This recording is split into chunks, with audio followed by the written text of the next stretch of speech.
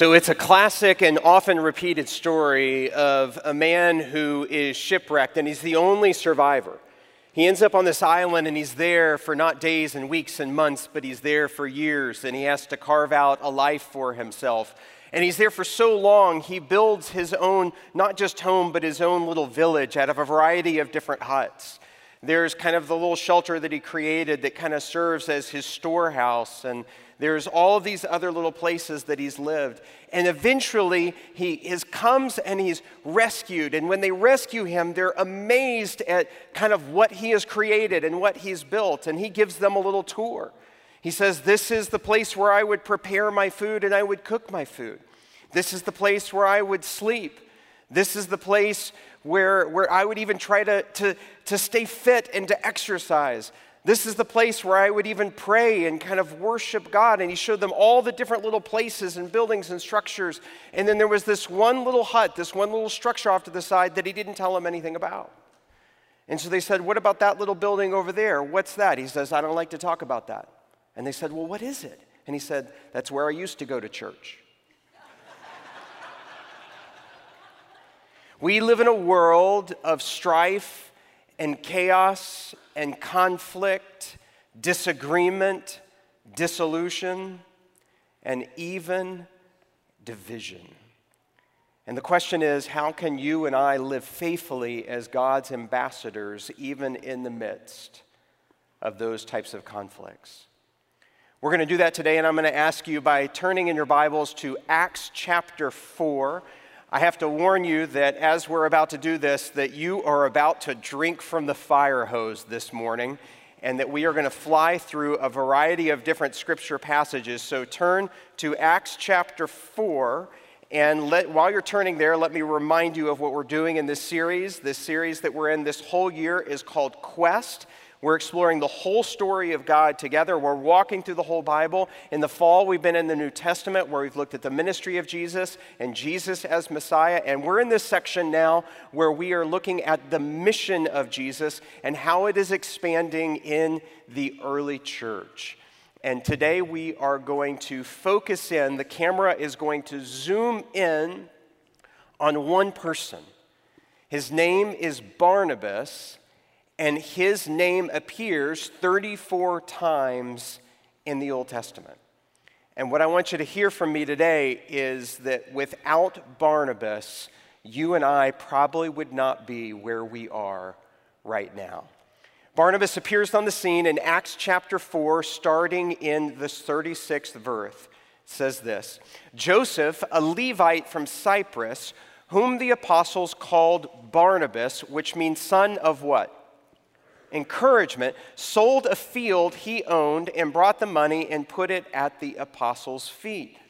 And so what we see right here out of the gate is we learn a couple of things about Barnabas, that he has a nickname, and that his nickname is that of son of encouragement. And we learn about him that he's from the island of Cyprus. So we just learn a couple of things about him, but we also learn about him in the flow of the narrative that it says that the early church is marked by its generosity.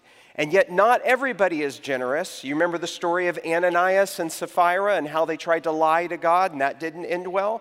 And it's every preacher's favorite stewardship message and story is to tell the story of Ananias and Sapphira. The story that's right before Ananias and Sapphira is the story of the introduction here of Barnabas and how he does the opposite of Ananias and Sapphira. That he sells a piece of property and he brings all of that and the proceeds for the work of the kingdom and the mission. That's the first thing that we learn about Barnabas. The second time we see Barnabas is all the way, skip in your Bibles ahead, to Acts chapter 9. We're going to be starting in the 26th verse. And in Acts chapter 9, what we're about to see is that right after Saul is knocked down on the road to Damascus by Jesus, is struck blind, Ananias heals him, and then Saul begins to preach in Damascus, is almost killed, and is brought to Jerusalem. Saul's brought to Jerusalem, and here's where Barnabas enters the scene. Acts chapter 9, verse 26. When Saul came to Jerusalem, he tried to join the disciples, but they were all afraid of him. Makes sense because he was murdering them, not believing that he really was a disciple. But Barnabas took him and brought him to the apostles. So we talked about in Acts chapter 4 how Barnabas had all of this enormous credibility, that he is all in, and he pushes all of the chips to the table of his credibility with the apostle Saul. And now he is saying, you need to understand, this person is a student of Jesus just like us. And borrowing from Barnabas's credibility, the disciples begin the process of accepting Saul. Now, one of the things that happens is that even though that Saul begins to preach right away, it doesn't go well and people want to kill him. And so Saul goes away. And he goes away for not a day or a week or a month. He goes away for years. Saul goes to Arabia for a short period of time, down to Mount Sinai, and then to Tarsus. There's a 10-year gap between the moment of the story that we just read and what the verses that we're about to look at. This is Acts chapter 11, starting in verse 22. And here's what happens. News of this reached the church in Jerusalem, and they sent Barnabas to Antioch. And when he arrived and saw the grace that God had done, he was glad, and he encouraged them all, living up to his namesake. He encouraged them all to remain true to the Lord with all of their hearts. Barnabas was a good man, full of the Holy Spirit and faith, and a great number of people were brought to the Lord. Then Barnabas went to where? To Tarsus to look for Saul, and when he found him, he brought him to Antioch. And so for a whole year, Barnabas and Saul met with the church and taught the great numbers of people. The disciples were called Christians first in Antioch. In other words, Saul left and went back to Tarsus, even though he had had this experience with the risen and reigning Lord Jesus Christ. And then the gospel begins to take root in Antioch, but they need somebody to help to lead and to make sense for what's going on in this gospel movement with Jesus. They didn't understand it. And they were asking themselves, who can help us to make heads or tails of what's going on?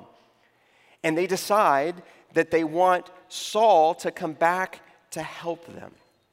And whom do they send in order to try to convince Saul to leave the family business and to come to Antioch to help for the better part of a year?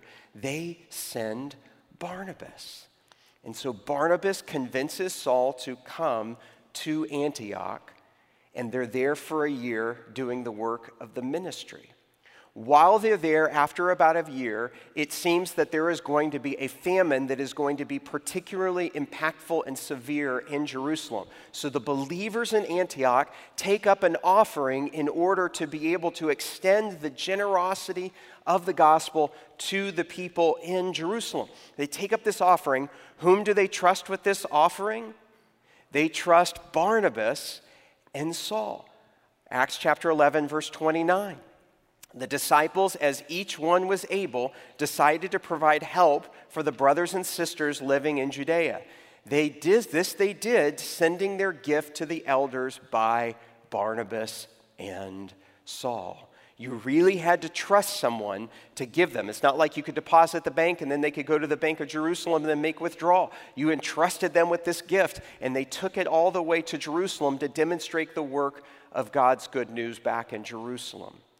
And then here's what happens in chapter 12, verse 25.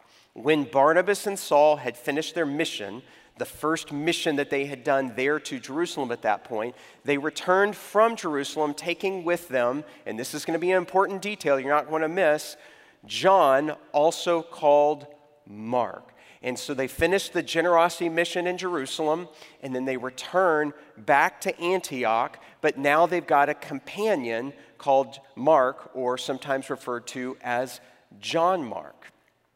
John Mark is Barnabas's cousin. So he's got a young family member who's now tagging along.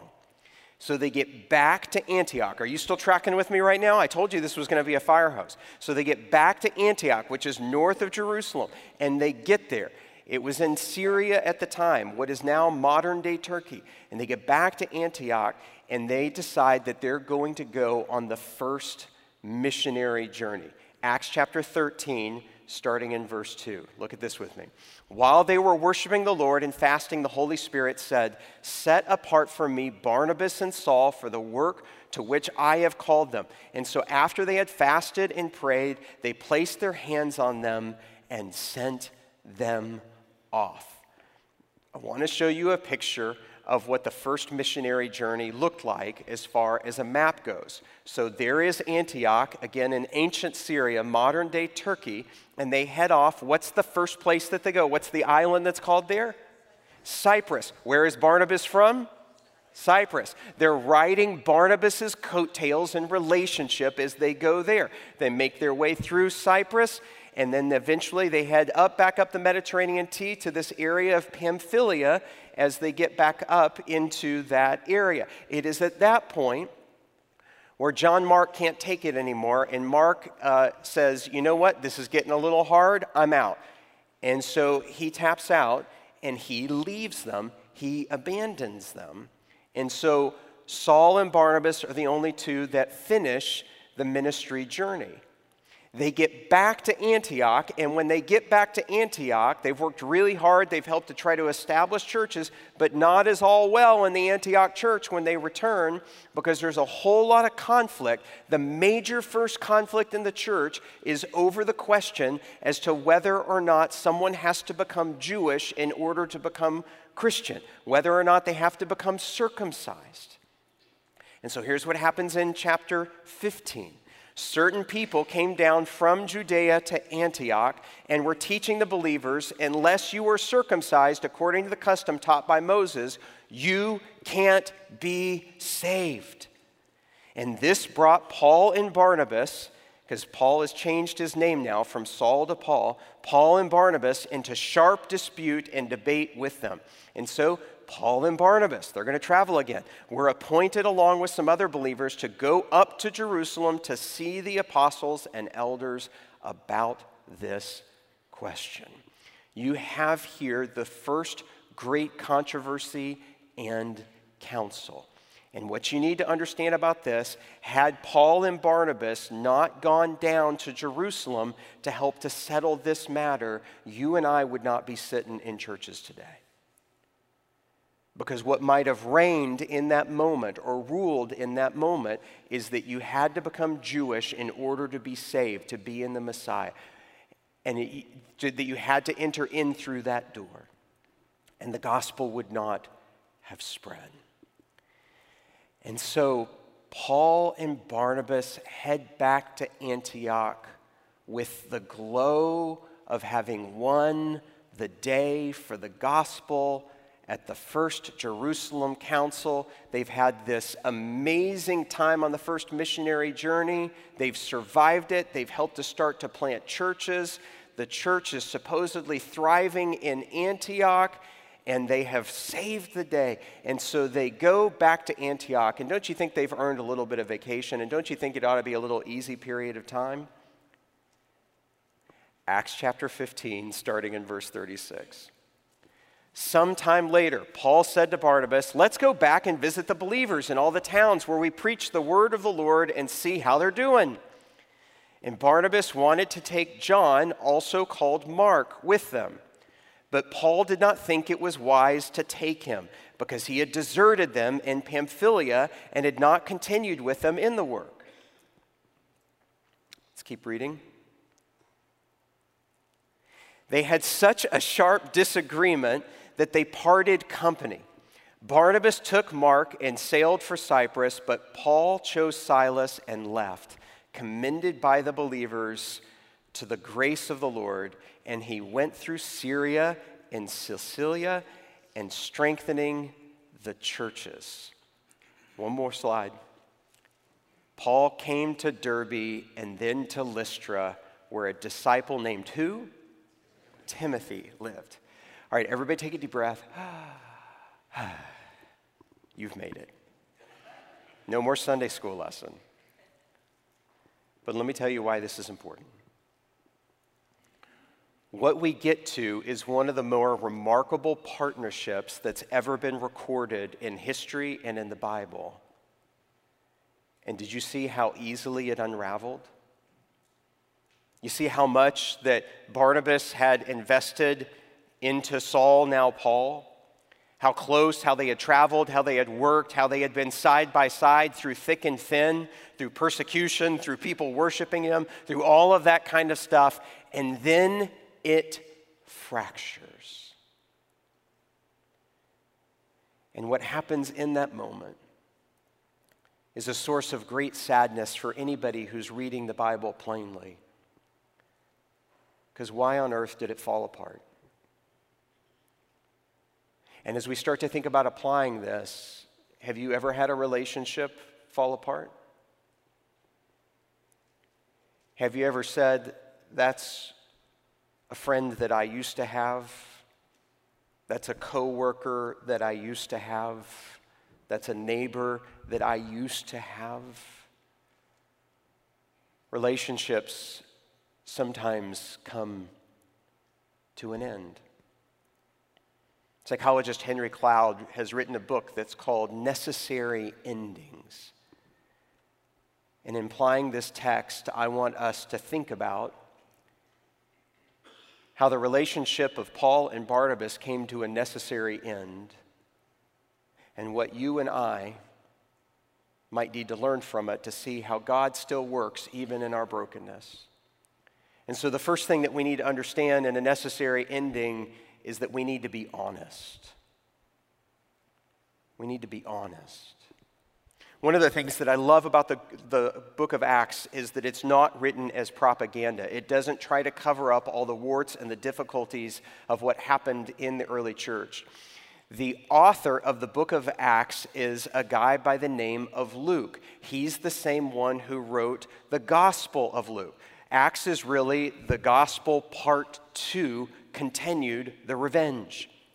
And so in Acts, what we see is that Luke is recording the history. Luke doesn't meet Barnabas and Saul or any of them till after the moment that we just read. And Luke becomes one of Paul's most trusted traveling companions. Does Luke throw Barnabas under the bus? Nope.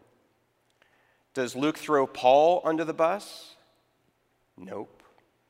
But does he try to hide the story and cover it up to make the Gospels and to make the disciples look better? Nope.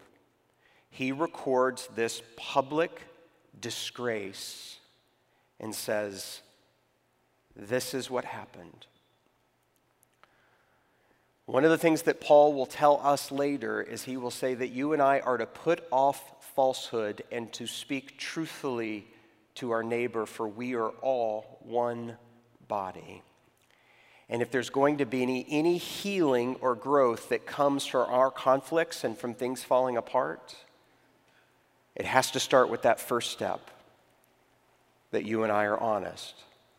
The second key to a necessary ending is that you and I are not only to be honest, but that we are to be gracious.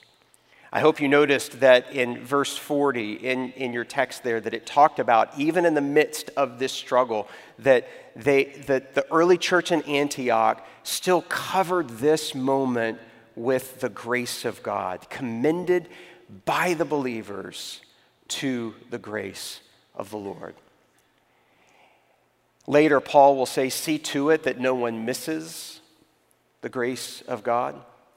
Later, Paul will say, get rid of all bitterness and rage and anger and brawling and every form of malice. Be kind and compassionate to one another, forgiving one another as the Lord in Christ has forgiven you. In other words, we need to not only be truth tellers when things come to an end, we also need to be living out of the reservoir of God's grace. And so, is there any bitterness or anger or malice that you need to let go of right now?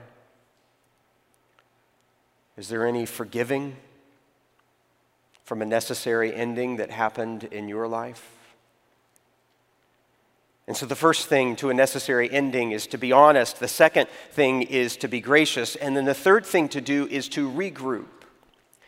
And what I mean by that is that Paul doesn't take his ball and go home and go away and slink back to Tarsus. No, he, in the midst of what had to have been a very painful departure and split in friendship, he reaches out. He reaches out to Timothy, he reaches out to Silas, and he reaches out to Luke. Paul continues to develop a gospel-centered community, and so does Barnabas as he reincorporates Mark back into the gospel. We will see how this is significant in a minute.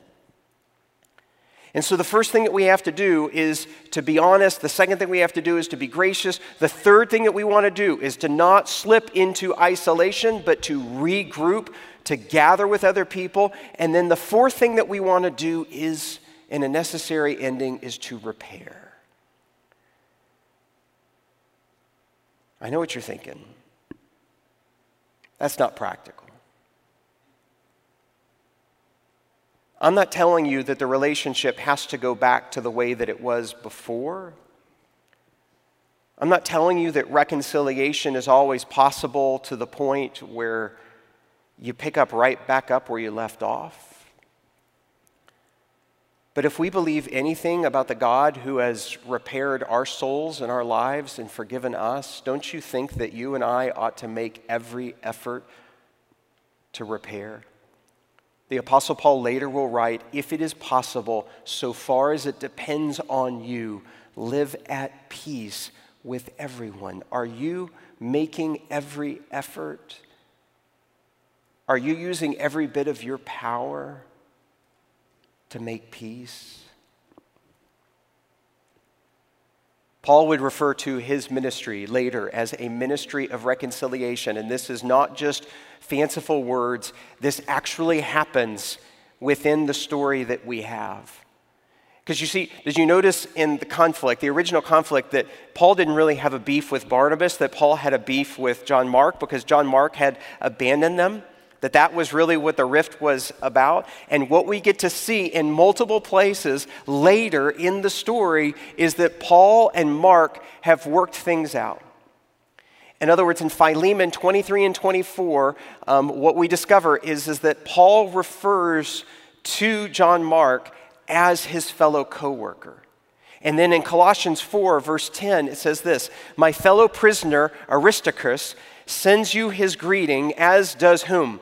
Mark, the cousin of Barnabas. You have received instructions about him, and if he comes to you, throw him in a jail? Cast him out? No, welcome him. In fact, in probably one of the last things that Paul wrote in 2 Timothy, when he's giving those final instructions, the famous come before winter speech, when Paul's saying that, he says, please send Mark to me because he's been so helpful to me in my ministry. Why is this going to be so important? Why is the repair so important? In your Bibles, I want you to flip a little earlier in your Bibles to the Gospels, and there's the four Gospels. There's Matthew, and there's Luke, and there's John, and then there's another one in there that's called what? Mark. That's the same Mark. Do you think it was important for Mark and for Paul to get their act together and get on the same page? The relationship got repaired. And to the best of our knowledge, Mark traveled with Peter to Rome. And so in a necessary ending, be honest, be gracious, regroup, repair, and most of all, move forward, forgetting what lies behind and pressing forward to what lies ahead. I imagine, like me, when you were a child, that you learned how to ride your bicycle. And do you remember what it was like to try to ride your bicycle for the first time? It's, you know, if people say you can't unlearn how to ride a bicycle, that once you know how to do it, you could get back on your bike and you could ride the bicycle. But when you were a young boy or a young girl, do you remember how scary it was to sit on that the training wheels were gone and you were trying? And I remember I would watch other people ride their bike. I remember being a little boy and I'd sit on the bike and I'd have my feet down and I'd pick my feet up and I'd put them on the pedals. And what would you do? Fall over. And my grandfather, who was a bald 5'8" Irish guy, would look at me and he would just keep hitting his bald head and he would just tell me as a boy, he said, "You're never gonna learn this if you don't know how to move forward." And he said to me, "You have a choice. You can go forward or you can fall off." And do you know what he did? He grabbed that seat and he would run with me to give me the momentum in order for me to pedal to get a feeling for it. And I'd be looking over my shoulder. I'd be like, "You're still there, right?" And he's like, "I'm still here." And he'd be running and he's running next to me. And I'm like, "You're still there." And he's like, "I'm still here." And I'm pedaling and I'm starting to get a sense for it. And I said, "You're still there." And I didn't hear anything. And I looked back and he was way back in the block. What did I do? No, I didn't fall over. I went around the cul-de-sac and I came back in a triumph. How little do you think of your pastor? All I needed was the nudge and to keep going. My friends, this is the map of that first missionary journey, and had they not handled this necessary ending in a gospel sort of way, this might have been where it stopped. But it's not where it stopped. Here's a map of where Christianity is prominent today. A mission that keeps on going. And here's a picture of our own mission field here in this city. A city that's filled with disagreements and division, and to some degree, how we handle things that have been ending and figuring out how to put the pieces together will be the determining factor of what the gospel will do in our time. I know I have thrown a lot at you, so let me summarize it with one of my great, fun little discoveries this week. Barnabas is not his real name. It's a nickname. Do you remember what his given name was? It's Joseph. What does Joseph mean? God will increase. God will add. Here's what it is. God will increase when his people become sons and daughters of encouragement. So keep moving. Be honest, be gracious, regroup, repair, and move forward, church. Let's pray. Our loving God and Father, we thank you for the incredible intricacy and wisdom of this story. Help us to be a people who are not just defined by our conflict and our division, but help us to figure out how to live faithfully in the midst of it. And so will you turn unlikely coworkers and estranged people into deep and abiding friends? And will you use us even in the midst of the brokenness? Give us the integrity and the generosity of a Barnabas. Help us to be all in and to use our credibility for the sake of the gospel. Help us to be the kind of people that people can rely on.